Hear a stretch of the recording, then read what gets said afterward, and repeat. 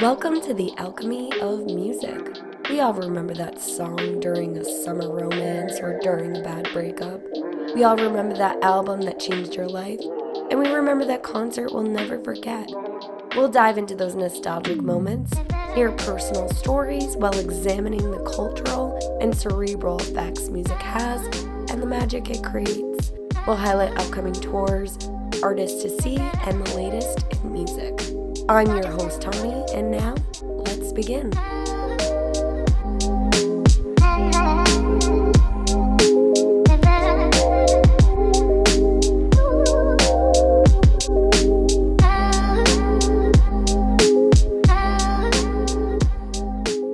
Hello again, and welcome to another episode of the Alchemy of Music.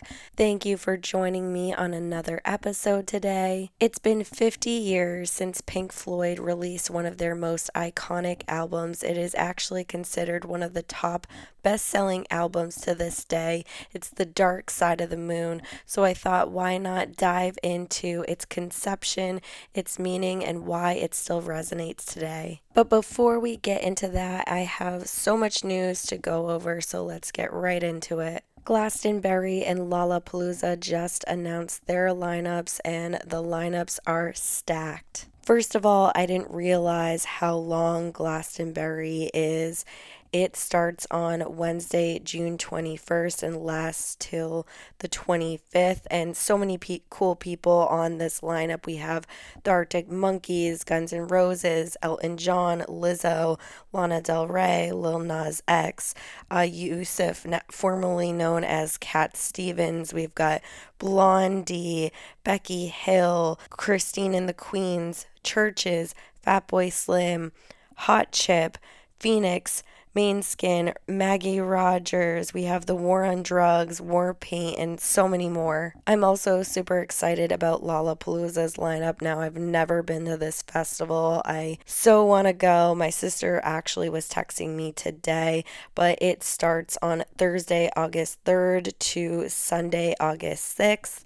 And we have Kendrick Lamar, Billie Eilish, Red Hot Chili Peppers, Odeja, Lana Del Rey, The 1975, Fred Again, Diplo, 30 Seconds to Mars, Maggie Rogers, Louis the Child, Pusha T, Sophie Tucker, Portugal the Man, Alan Walker, Young Gravy, Dom Dalla, Afrojack, Gorgon City, so many more people on this lineup. This lineup is huge, but very excited about that one. The Rock and Roll Hall of Fame inductees were announced, and we have Warren Zevon, Rage Against the Machine, The White Stripes, Sheryl Crow, Joy Division, and obviously their newer band under the name of New Order, The Spinners, Willie Nelson, George Michael, Kate Bush, Cyndi Lauper, Iron Maiden, A Tribe Called Quest, Missy Elliott, and Soundgarden. I recently voted for who I think should win. Now, there's so many people in this list that I think deserve it. Of course, everyone knows I love A Tribe Called Quest. I also love Missy Elliott, but I chose the people that I believe should be inducted and have been in the business for a really long time. So I voted for Sheryl Crow, Joy Division, New Order, George Michael, Cyndi Lauper, and Soundgarden. Courtney Love wrote a piece for The Guardian in regards to the Rock and Roll Hall of Fame, and she kind of dove deep. Out of all of the inductees, only 61 are women, and on the entire board of the Rock and Roll Hall of Fame, only 9 are women, and she's asking for more women to be on that nomination list. And I definitely agree with her, I think, but I also think there's a lot of artists that have not even been chosen who are absolutely rock and roll, and we are diving into different genres here. So there's just so many things to take into consideration when it comes to the Rock and Roll Hall of Fame. With that said, Courtney Love, I did just message you on Instagram. I did send you my podcast link if you are listening. I am a huge fan of yours. Doll Parts is one of my favorite songs that I think was ever written. So please, if you want to come on this podcast and tell me a little bit more about your concerns with the Rock and Roll Hall of Fame, I would love to discuss that with you, and my listeners would too. So please, please, please, Hole is literally my 90s everything. Also, so much music has been released these past few weeks. We have Skrillex's new album, Quest for Fire. I mean, that album is fire in itself. It's so good to have Skrillex back, and he's clearly evolved from his dubstep early 2010 days. And we also have K5's release of their debut album, and Miley Cyrus released her album, Endless Summer Vacation. There's so much more new music upon us. I'm also excited to watch some of these live streams. I love to check out some of the earlier sets with some of the newer artists. There's always so many amazing musicians on the lineup that you never really get to hear until you get to watch an actual festival and listen to all their music, watch them perform. So, super, super excited about that. Also, Calvin Harris and Ellie Goulding's new song, Miracle, is everything. I don't know about you guys, but it had me back to like Y2K rave music. It sounds completely different than Calvin Harris's music that he makes, and just like having Ellie Goulding's voice in this song, it was the beat, everything about it is just so amazing. And I've actually heard some other songs. I'm going to definitely get into more tracks that have been released and other artists and albums that I've been listening to, but definitely hearing a change of sound. Anyone else out there? So, Ultra is this weekend. They release their set times, all the artists that are playing on each day. The lineup is phenomenal. Can't wait to live stream. Everyone who is going to Miami, have a blast. Stay safe. Bring your sunblock. Make sure you drink plenty of water. Wear your glitter and dance your hearts out. It's going to be a blast. Super excited for all of you and can't wait to talk about those sets next week. All right, guys, that's it for music, news, and updates. I hope you enjoy this episode.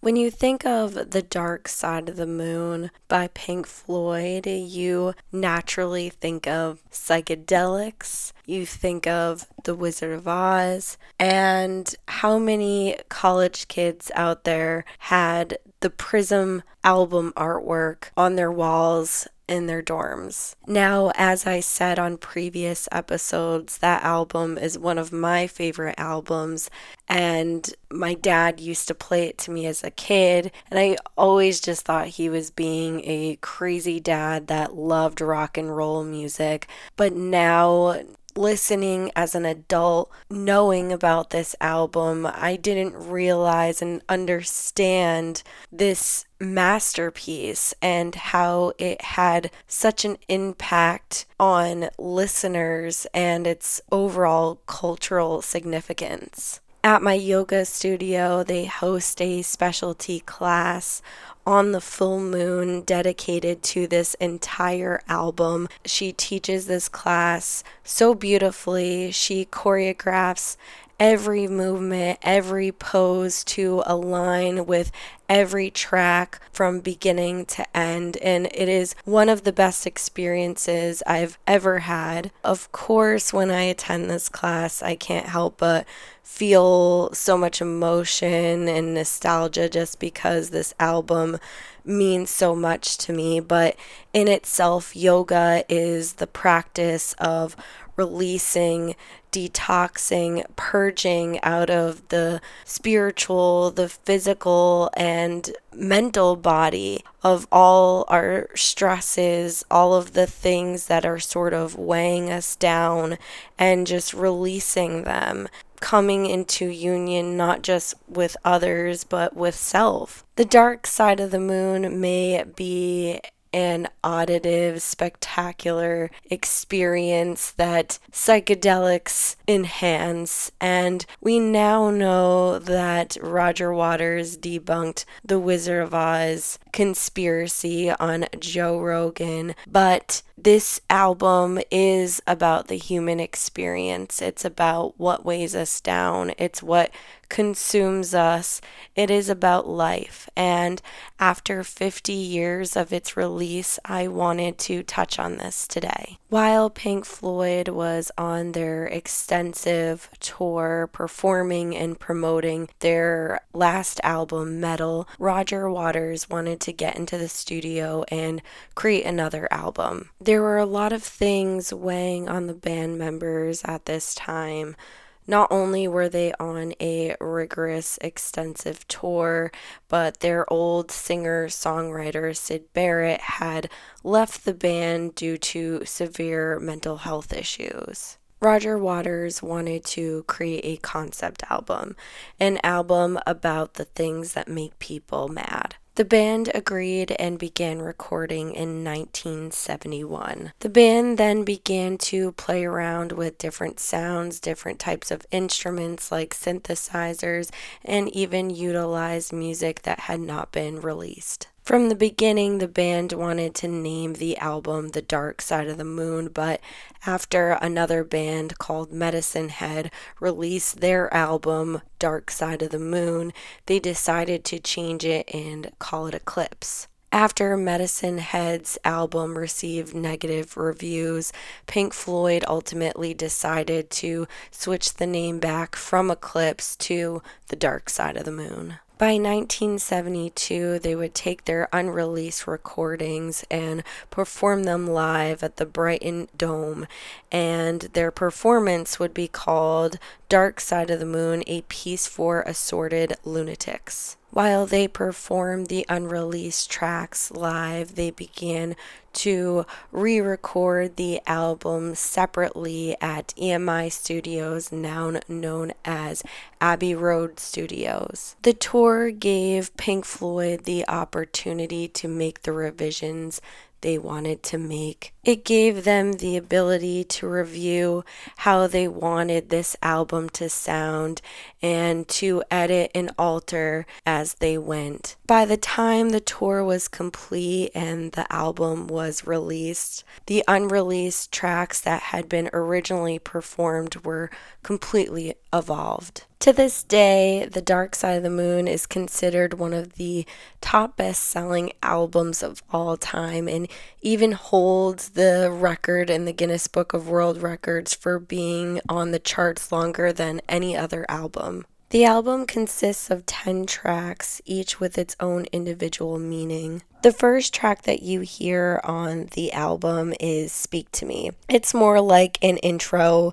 It starts with a heartbeat, you hear some talking, cash registers, some yelling, and maniacal laughing. Interesting fact to know, the laughter that is heard on this album is provided by actress Naomi Watts' father. He was actually the tour manager for Pink Floyd. The second track on this album is Breathe in the Air, and this song in itself is about living life. The third track off The Dark Side of the Moon is On the Run, and this song in particular is about their lifestyle, their touring lifestyle. Now they're flying from city to city, and their singer and keyboardist Richard Wright was absolutely terrified of constantly flying, and he feared death in that way. And that is a very common fear for those who are traveling and on planes, so that is something that can definitely consume you for sure. Number 4 is Time. Now, if you've ever listened to Time, it starts off with a bunch of clocks chiming,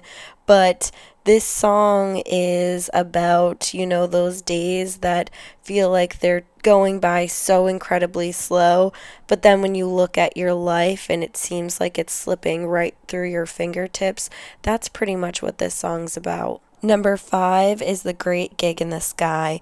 Now, there's not many lyrics to this song, but Out of the few lyrics that are in this song, you know exactly what it's talking about. It's talking about death. Number 6 is Money. Like Time, Money starts off with this super cool intro where you hear coins and cash registers, but the overall meaning is about the nuances of money, how on one end of the spectrum it can provide stability and security, but on another end of the spectrum it can create consumerism, it can create greed, and it can so often divide us. One of my favorite songs off this album is number 7. It's Us and Them. Now, the meaning behind it, of course, is a little bit more somber. It's something we don't want to think about. It's something that we don't want to have, but I think it is one of the most beautifully auditive songs that I've ever heard. I think it's absolutely brilliant,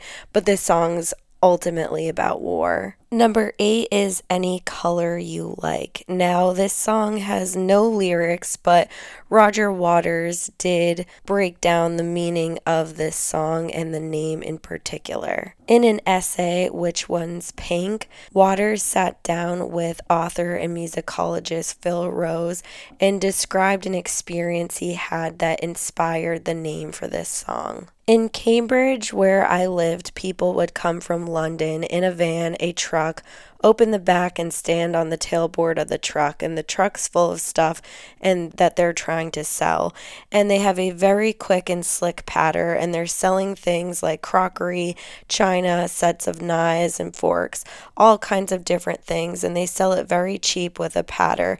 They say what it is, and they say it's 10 plates, lady, and it's this and it's that and the other, and 8 cups and saucers, and for the lot I'm asking not 10 pounds, not 5 pounds, not 3 pounds, 50 bob to you. And they get rid of all this stuff. If they had sets of china, they were all the same color. They would say, you can have them. 10 bob to you, love. Any color you're like. They're all blue. And that was just part of the patter. So metaphorically, any color you like is interesting in the sense because it denotes offering a choice where there is none. One of my other favorite songs off this album is number 9's Brain Damage. Now, again, this album's about the things that make people mad, and this song in itself is inspired by their old singer-songwriter Syd Barrett's mental health issues, his decline, and what they witnessed. The final track off The Dark Side of the Moon is number 10's Eclipse. This song is just a summary of the entire album and also the summary of life. The lyrics basically sum up the human experience as a whole, as if we were on our deathbed, reviewing our entire lifetime and all the emotions, experiences, and memories that have created it. As the song begins to fade and close out the entire album, you just hear a heartbeat, and then you hear a man's voice say, "There is no dark side of the moon, really. As a matter of fact, it's all dark." The dark side of the moon is a cultural phenomenon that has shaped history and altered the trajectory of experimental rock music. It is an explosive, melodic, and entrancing experience that invokes deep thought and wonder. It is a metaphor of life, dealing with the light and dark subjects that make up our very existence. Now, after 50 years, it is still one of the most iconic albums of all time. Its meaning still resonates, and if anything, it has had a positive impact on its listeners. That is all for today's episode. I hope you enjoyed this 50th anniversary of Pink Floyd's The Dark Side of the Moon. And again, if you love this episode, please don't forget to rate it, review it, share it. It helps all these episodes get out there, and it helps these stories be heard. Thank you again to all my listeners joining me on another episode. I will talk to you guys soon. Take care.